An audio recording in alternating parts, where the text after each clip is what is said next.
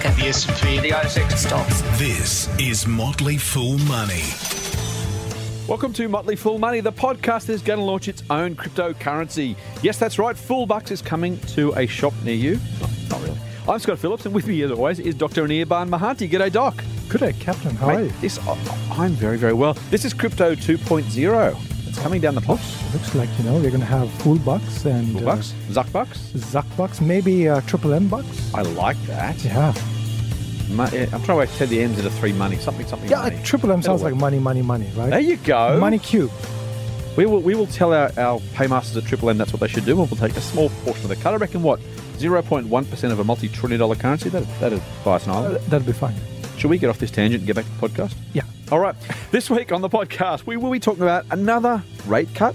Are we going to see one coming down the pike? Pretty likely. Also, Australian small businesses. Now, Doc put this list together, so you won't be surprised to know there's a little bit of, pessimism here. Australian businesses going to the wall is the sentence he's given me to say.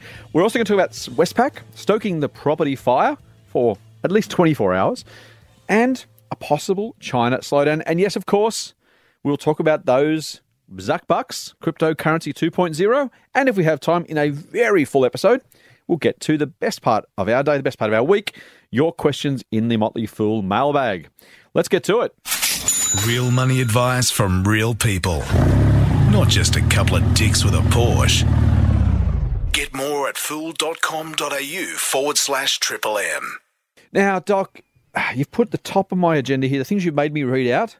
So you might think I host this podcast. I don't really. I just do what Doc tells me to do. So we're going to talk about another rate cut. Now, there's a very good possibility that Governor Philip Lowe and maybe even US Fed Chair Jerome Powell are going to be pushing the big down arrow on interest rates. Looks like that. Well, everybody's worried about growth, lack of wage growth, and in Australia at least, driving unemployment numbers down. And so I think that's the sentiment here, belief is that the economy is perhaps not as strong as we would like it to be. And if it's not as strong as we like it to be, then we want to stoke a little, put some fire on, put some gas into the engine, try to get it to rev up. And it kind of feels like the story, right? Like I'm an optimist by nature, as I've told our listeners many, many times. I will still be optimistic the day before we hit recession and all the way through and on the way back out. I still think that's the smartest thing for an investor to do. But even me, the uber optimist, it does kind of feel like there's a few bells ringing around the place. It does. I mean, it's a bit of a contradiction around. So, I mean, in the U.S., for example, the unemployment numbers are pretty low. Like, Yes. they're like below 4%. I mean, how much lower can it really get? Like 4 percentage points? Yeah. Sorry, question I said. Did I pass? Yeah. So, yeah, you did pass. But I mean, it gets increasingly harder when you're at that level, right? And we're at like 5.2. So it's not that miles apart, but, higher than that. But... that's the thing, mate. I know I bang on about this. This is the lowest unemployment rate in Australian history, effectively. Like it's been 4.9 for a bit, but effectively the lowest certainly since the 70s, probably since, post-World War II it was really, really low. But kind of in the last 40, 50 years, this is about as low as it gets. And there is some sort of disconnect between the official numbers and kind of the broad...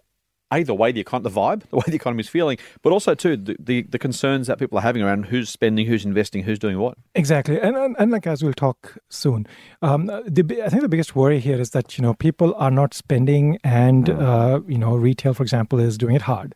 If that's the case, and I think there's this case that there are people who want more hours to work that are not getting those hours. Right. And the question is, why aren't they not getting those hours, right? So there isn't that much demand for those workers. Why is there not enough demand for those workers, right? I think maybe one of the things to remember is that, and I was thinking about this, and I'm completely making this up on the go. So that's what I do, mate. That's my stock in trade. What couldn't I well? So I was thinking, maybe go back 20 years, right? A lot of households did not need two people working, right? Yeah. Or did not have two people working. Now, whatever it was, either was because that was how the society functioned at that time. That was how maybe people were making enough at that time, and so on and so forth. But now there is, I think, a need for people, like maybe a want, and combined with the need that you need a double income family to kind of support your consumer discretionary needs. So this is the craziest thing in the world. Massive tangent here. I am all for equality and feminism and empowerment of all people, women, minorities, the whole lot, right? So this is really, really important. The ability, the possibility, the support for women to work should absolutely be paramount. The irony of the movement that created or that allowed that, and we still got some way to go in equality stakes, but the movement that allowed that basically put a second income into households, which meant that when we went to an auction, we could all afford to pay a bit more for houses. So we kind of took that second, rather than as a society, we kind of go, hey, women should be able to work too. So in a given household, should it be women or the man, or should it be one of each, or both part-time, or both together? Those kind of social questions were hijacked really, really fast by the fact that in an auction market, which even if you're not literally having an auction for your house, every house price is set based on how much the market will pay. As soon as some households had two incomes, you could push up the price of the most affordable houses. So the people who didn't get them went to the next one. And we kind of created this stupid scenario where we went from, hey, maybe it would be good if women could work, to actually now everybody needs to work. And I get that on an economic level, that kind of makes sense, but it's a pretty nice confidence trick we played on ourselves, isn't it? It is, yeah. And again, the economy works in such an equilibrium, nice equilibrium, that when the equilibrium gets slightly disturbed, right?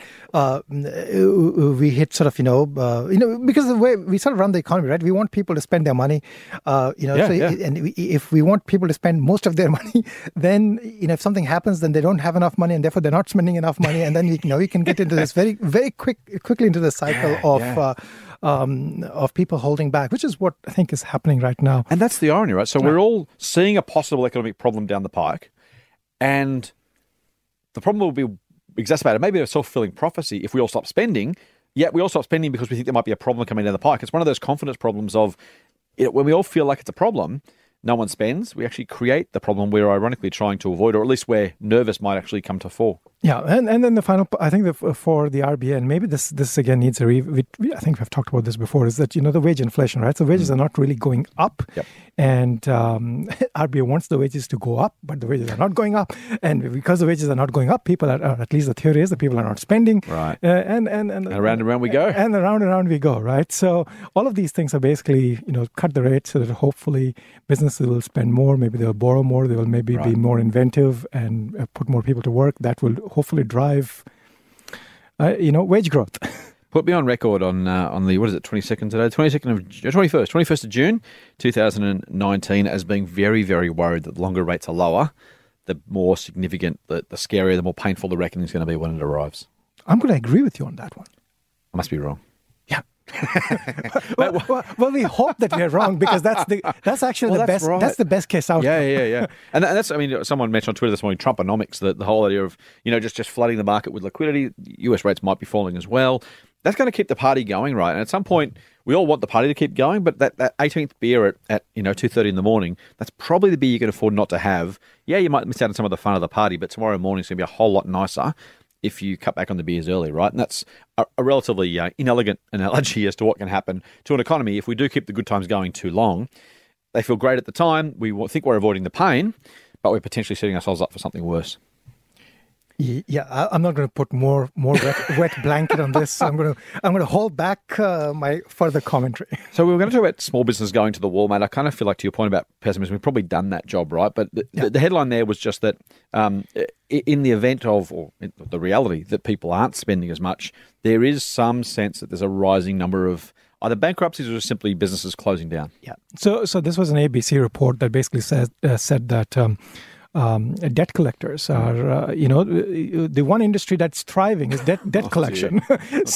Don't tell us about that. All right. And so small businesses are having it tough, and some of them are closing. And maybe that's got something to do with the financial year. It's better to close at the end of the financial year than roll over to the next financial year, and that's driving the demand.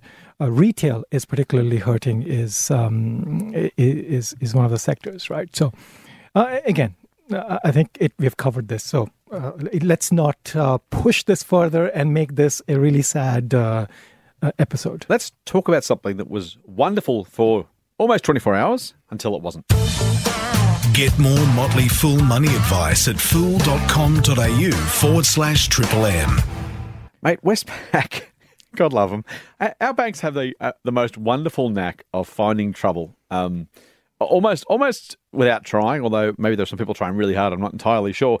Westpac yesterday morning was reported to have already implemented, we talked a couple of weeks ago, I think, about the reduction in the buffer that the RBA requires, or ASIC requires. So you want to explain what the buffer means, right? Sure. So effectively, when you take out a loan, the bank has been up until now, and we'll get into what's changed or not changed, up until now has been required to assess your loan at a given arbitrary interest rate, rather than a buffer on top of the rate you would otherwise be paying. So effectively, they were told 7%. Right. I think, so, or 7%. I think. The question was, could you pay back your loan if rates hit 7%? Now, rates have been so far below 7 for so long that many people have been talking about maybe that's not the right buffer. We all believe buffers are important because we don't want to put unnecessary stress on the economy. But hey, what about something lower than that reflects a premium on the current rate? So if rates go up, you want to make sure you can pay it back, and the bank should make sure you can pay it back. But arbitrary 7 didn't feel exactly right. ASIC, I think it was, came out a month or so ago and said, hey, we think this is probably not the right way. We'll probably look at reducing it. And that was all good. Westpac yesterday morning said, yeah, we're going to reduce it. We've done it. Yes, we fixed it. and then by some point yesterday evening, hastily beat a retreat when ASIC knocked on the door and said, so not ASIC, right, Captain? Was it? Or was it? ARPA. Right? It was APRA, sorry, APRA. Sorry, yeah. APRA came out and said, no. Not yet, guys, not yet. So for some period of time, some short period of time, Westpac had lower lending standards. Now they're back to where they were just a day ago. I'm thinking they made not a single loan at that reduced buffer. Someone got lucky. Assuming somebody squeezed through that. Right. So the rule, I think, the ARPA rule, or whatever ARPA required of the big banks, was, I think, 7%. That's right. Or the current borrowing plus 2%, whichever was higher. Yes. Right. So you're right. Yeah. So, I mean, if you drop that rate by even like 1%, it actually adds quite a bit to your borrowing capacity, right? You know, on an average loan, it could be like something like $50,000, right? I heard back when it was announced originally that it was added about 18% to the borrowing capacity of the average borrower, which you think about that, that's effectively lets you pay 18% more for a house. That's a massive, massive difference. Right. So, I mean, for what it's worth, I think this is a good idea for them to have this buffer on for a longer period of time, because it sort of allows a steady reset of, binging habits.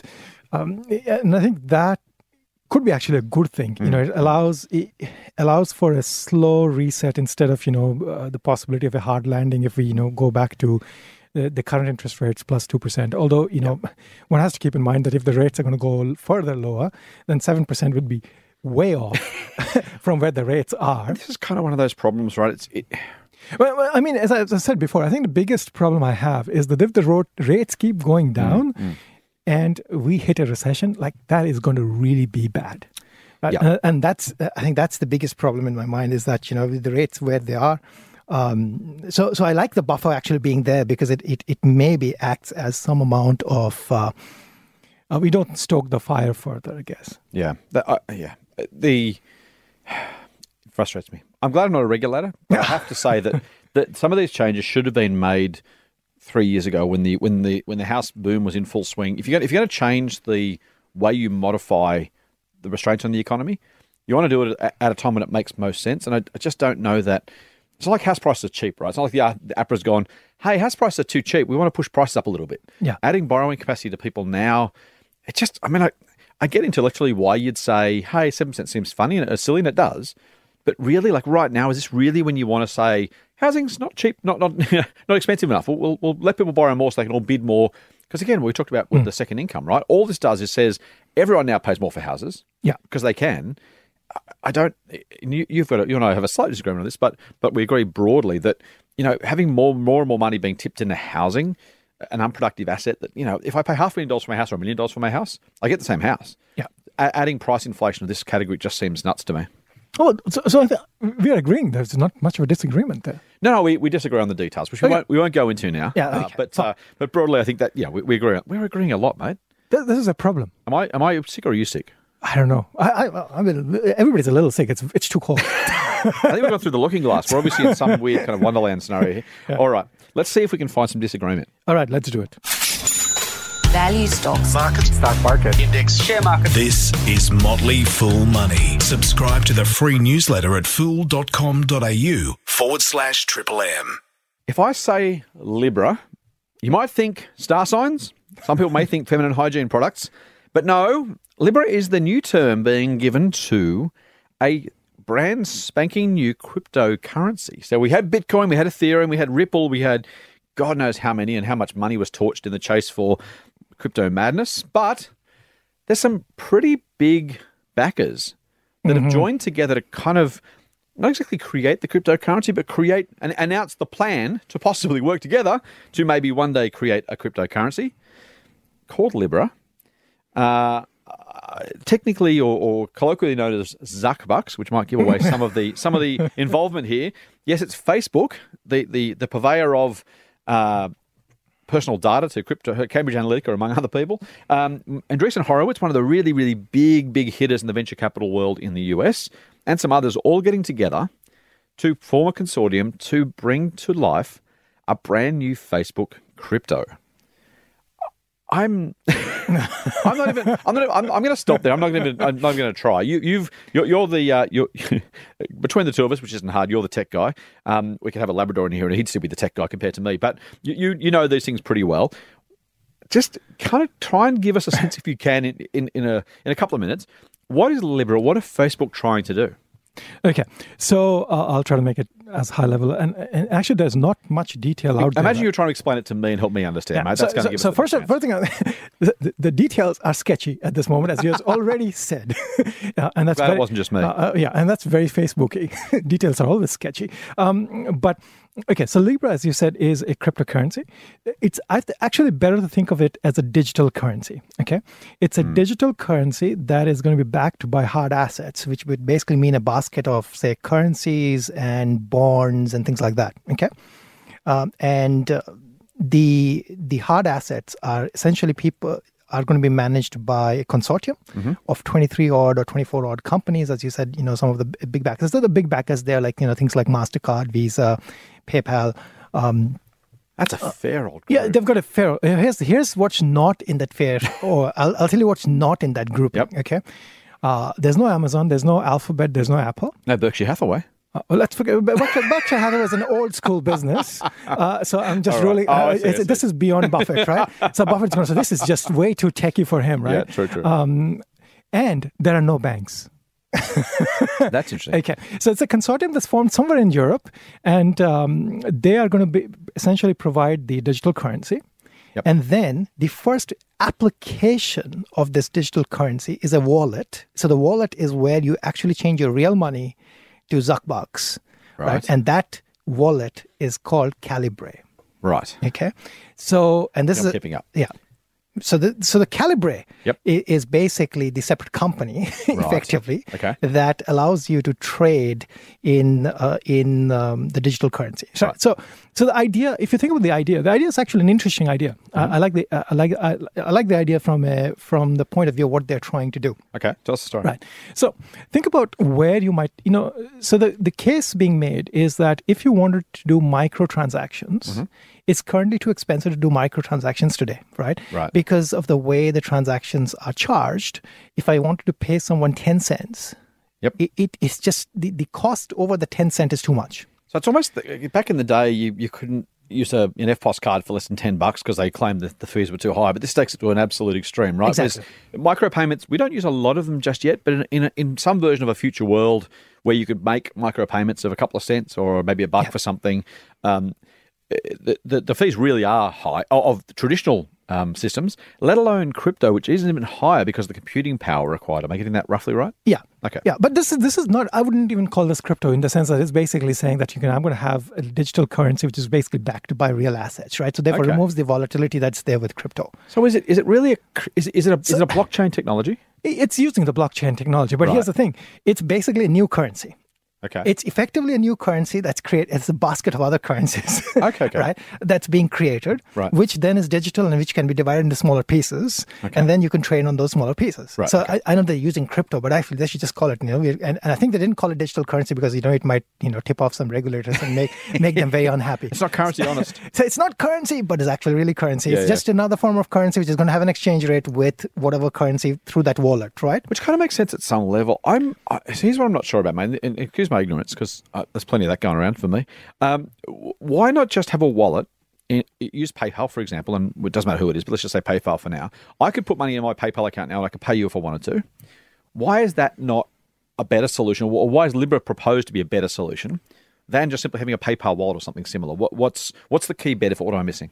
Exactly. You're not missing anything. So, okay. That was a genuine question, by the way. So you're not missing anything. So basically, for any part of the world where we can transact in digital money, whether it is you want to do it through PayPal or I want to do it through Apple Pay or you want to do it through Google Pay, and you can pay anyone using your digital money or your money, which is basically digital being transacted, there is no problem. Okay. It's actually not solving any problem.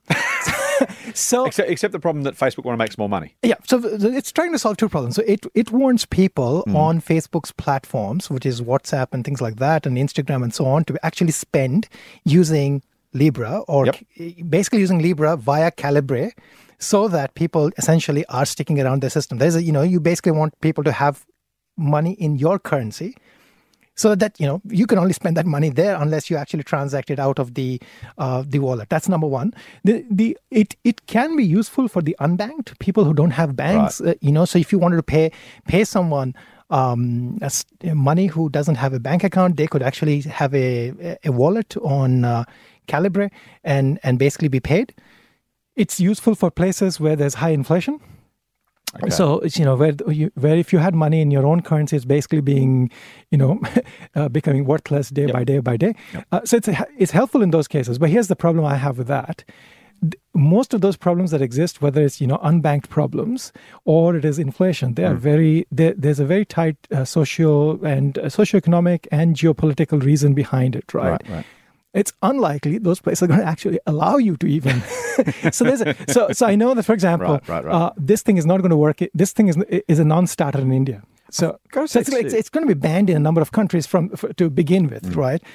So I don't know what problem they're going to actually effectively solve. It feels a little bit like the euro too, in some sense, mate. Like if you think the way you've just described it, as I'm listening to you talk, the idea of having one currency, you can convert your currency into it. It's accepted by everybody. It kind of just feels like another version of the euro, but on a kind of worldwide scale, and which brings, frankly, all the attendant issues. There's no, and you talk about some of those countries that have got hyperinflation and other issues.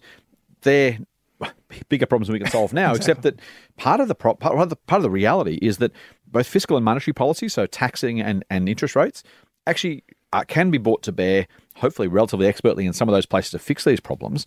The euro, one of the euro's fundamental underpinning issues, is the fact that there can't be separate monetary policies, in other words, separate interest rates by country, regardless of the circumstances. So, I mean, the Australian dollar floats wonderfully, and it's falling now because the Australian economy is weaker compared to the rest of the world. That actually supports our economy, gives our exporters a little more room, makes our pricing more competitive. Hopefully, actually, is one of those, to use the economic term, automatic stabilizers. As the currency falls, it makes the Australian economy more resilient, I suppose, or provides extra resilience to the economy. In a world where we're using the same currency, that kind of leg of the stool gets cut off entirely, right? Like, I get why people might think they want it. I think you want to be careful what you wish for, because at some level, some country, I mean, again, the euro, right? Germany's a massive, massive winner. The Greeks and the Italians have suffered for years. And again, I don't want to get the euro thing. I think euro is probably actually a net positive for the states of Europe who spent the rest of the last few centuries at war with each other. But at some sort of level, we want to be a little bit careful what we wish for. It's not so bad using a PayPal or something else and having our own currencies to deal in. Absolutely. And I think there's another thing. So there's the regulatory angle. There's the angle of, the fiscal policy and the monetary policies and things like that.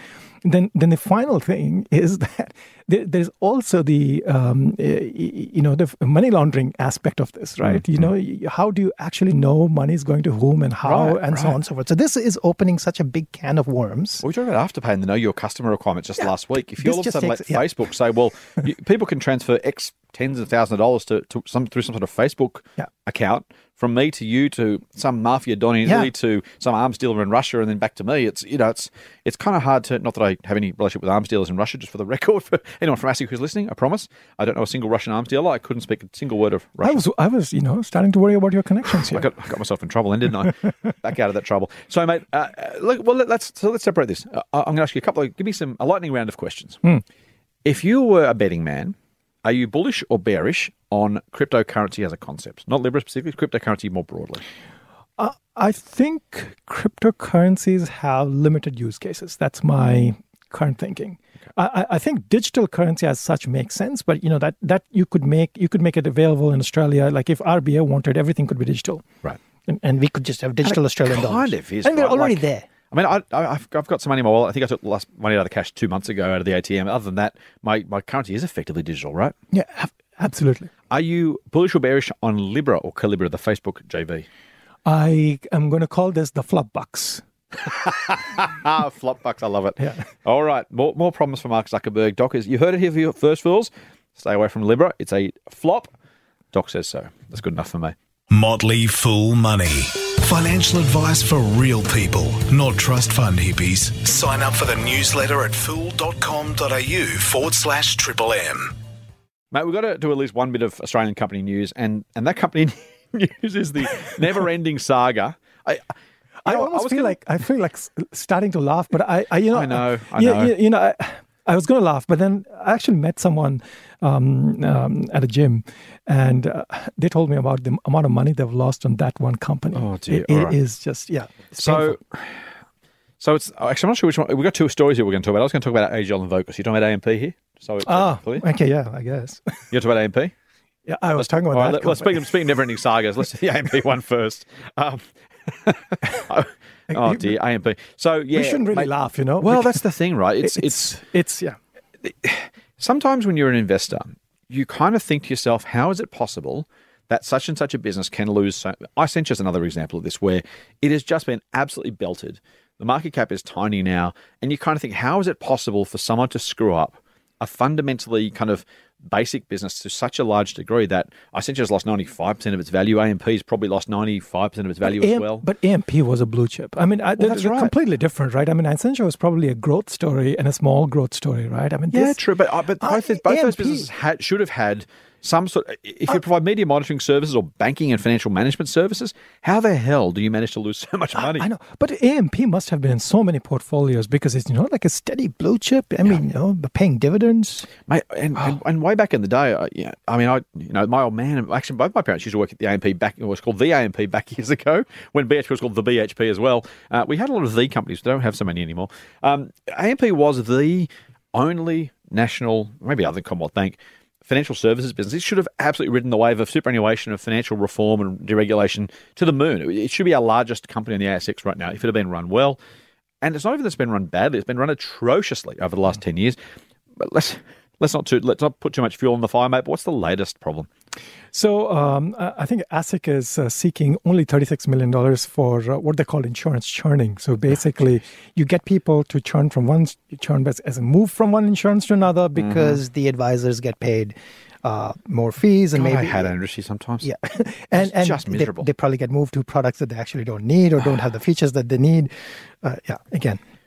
Anyways, I think it's a great way to make money, right? If you can get a trail commission of a couple of 1%, or you can actually change someone to a new policy and get 2% up front, well, why wouldn't you do it if you're an advisor? Well, the answer was you wouldn't do it because you're a decent person. But I guess if you want to feed the family and that's what the boss is telling you to do, I guess you're incentivized to churn people through policies they don't need. Financial incentives actually can be a big driver for what people do, right? I mean, they are. Absolutely. Yeah, they're a huge driver. So, I mean, I wouldn't just point blank at say that the people who did it are to blame, but I think the rules and regulations around it are also to blame. Right. That's a very, very good point. And you know what? So someone said this, again, another tangent, because that's what we do on this show. Someone came out during the week and mentioned to me that Commonwealth Bank is now back to pre-Royal Commission levels, share price-wise. And I thought, you know what? That's about right, because the franking problem's gone away. The Royal Commission, for all of the commissioners' really, really tough questioning, the council assisting's tough questioning, it's gone to nothing. Like, it has literally come. I mean, yes, they're flogging off their wealth management businesses. I guess that's something, but really, like, who's actually feeling any pain from this Royal Commission? What's changed? No wonder investors don't care. It's as if the Royal Commission didn't happen, isn't it? Well, some small businesses I think have been hit. I mean, AMP has been hit, right? I mean, and has the pains have become bigger over time. But yeah, I mean, I agree. Miserable. I mean, I think it seemed like a big thing that became maybe a small thing in some sense. But I'll take the other side and say, some improvement is better than no improvement, right? At least the wealth management aspect and separating it out is a positive. I suppose. Okay. Just anyway, all this money and time and effort and grief spent on the Royal Commission, and we got kind of a bit of a wet lettuce. Motley Fool Money. For more, go to fool.com.au/Triple M. I'm going to save you the pain of the AGL Vocus story. Suffice it to say that AGL walked away from Vocus, unsurprisingly. Vocus, maybe fourth time, fifth time, sixth time lucky. The perennial bridesmaid, always being left at the altar. Happened yet again during the week, and that's probably about as much as we need to say. Mate, I want to move on to our mailbag instead, because that's much more interesting than I was going to say that we can make a movie, Runaway Bride, with with Vocus. That is brilliant. I love that. Poor Vocus. Talk about Rooster to Feather Duster, right? One of the best stocks on the ASX, all that kind of wonderful stuff for a little while. Yeah. Dear, oh dear. All right, mate. I want to... Oh, no. I was going to say I want to move on to the mailbag. Then I realised what my first question is. Now I'm not so sure anymore. I guess I have to. All right. Question from Rory a couple of weeks ago. He says, G'day, Scott and Doc. As always, love the podcast. Good man, Rory. I'm reminded that one of our listeners last week called us the epitome of self-directed fun financial education. That was awesome. I just thought I'd throw that in. That wasn't Rory, but Rory, lift your game, mate. Saying love the podcast, not enough anymore. You've been surpassed by other people. All right. Makes my Friday commute more entertaining and informative. He must be listening to something else as well as us, but that's okay. Rory says, as a Tesla fan, I'd love to hear Doc's... Why are you wondering about Doc's thoughts, Rory? I'm not entirely sure. I'm sure you want my thoughts as well, but apparently you've asked for Doc's thoughts. I'll let him have this one. I'd love to hear Doc's thoughts on the Tesla share price over the last 6 months and what's causing it. Cheers. He attaches a tweet from the Spectator Index, which shows a pretty solid tale of woe from Tesla's stock price. Every month or so, he's kind of listed a price, or the Spectator's listed a price of the price kind of falling and falling and falling and falling. It's been a pretty tough ride from $376 on the 13th of December to was $205 when this tweet was sent through. I think it's probably up a little bit since then. But fair question for those who either own Tesla shares or who care about the Tesla share price. It's been a tough time to be a Tesla shareholder, Doc. I know you are one, and so I don't take any joy in that as much as we have a bit of fun. No one likes to see anyone else losing some money. What's going on with Tesla, mate? Is there something fundamentally broken here? Is it the investor sentiment that's changing? Are there some challenges for the business? What's the Tesla problem? Okay, so I'll try to make this short. But basically, Tesla is one of those companies which has got pretty divided opinion. You've either got there's nobody in the middle. They've got people on the very bearish side who think Tesla is going bankrupt. And then there are people on the bullish side with price targets at $4,000, right? So I think that if I had to nut it down, I think a couple of things. As Tesla's Q1, so first quarter of the 2019, the deliveries were kind of underwhelming. And that stoked a lot of talk about. So Q4 was awesome. They delivered close to 90,000 vehicles. And then in Q1, it went down to something like 65,000 or something. I'm just making up those numbers, but it was a big drop relative to Q4. Then what people were talking about was that, is the numbers going down because the tax credit that the US government has for electric vehicles, that was going to get cut in half at the end of December, which is why there was a lot of demand pull forward into Q4. And then Q1 was slow. So the question really has been that, is there enough demand for Tesla cars to sell 500,000 cars each year, right? Q1 being low on the number of deliveries actually pushed the price. That really raised questions about whether or not Tesla can deliver, whether or not there's enough demand for those cars at that price point that they're selling. Tesla made a number of pricing changes, did some price cuts and things like that. Right. Then I think that's been the biggest driver. Then Tesla did a capital raise, saying that they're not going to raise capital and then raising capital and so on to bulk up their balance sheet. So here's what I think about it. Over the last year, the Model 3, using it as an example, the Model 3 has... Which is its cheapest car? Which is its cheapest car, which is not really cheap, but it's its cheapest car. But it basically competes in the entry-level luxury segment. The Model 3 in the US has sold more than, I think, the combined of the other top brands in that segment. So more than, I think, Mercedes, more than Lexus, and more than BMW. So it's popular amongst a particular cohort of buyers. So it's sold more than those combined. Wow. Okay. And it's the number one selling car, not just the number one selling EV in that category. Okay? That's pretty cool. That's pretty cool. Now, a lot of people would say that's demand pulled forward. Let's say that's the case. But what I tell people is that it's hardly just started. It just started delivering to Europe. And part of the problem for Q1 was that they were delivering to Europe, so they had cars in transit and things like that. And also, you remember, you have to, every time you change from selling the cars from the US to the Europe, every region has its own requirements, right?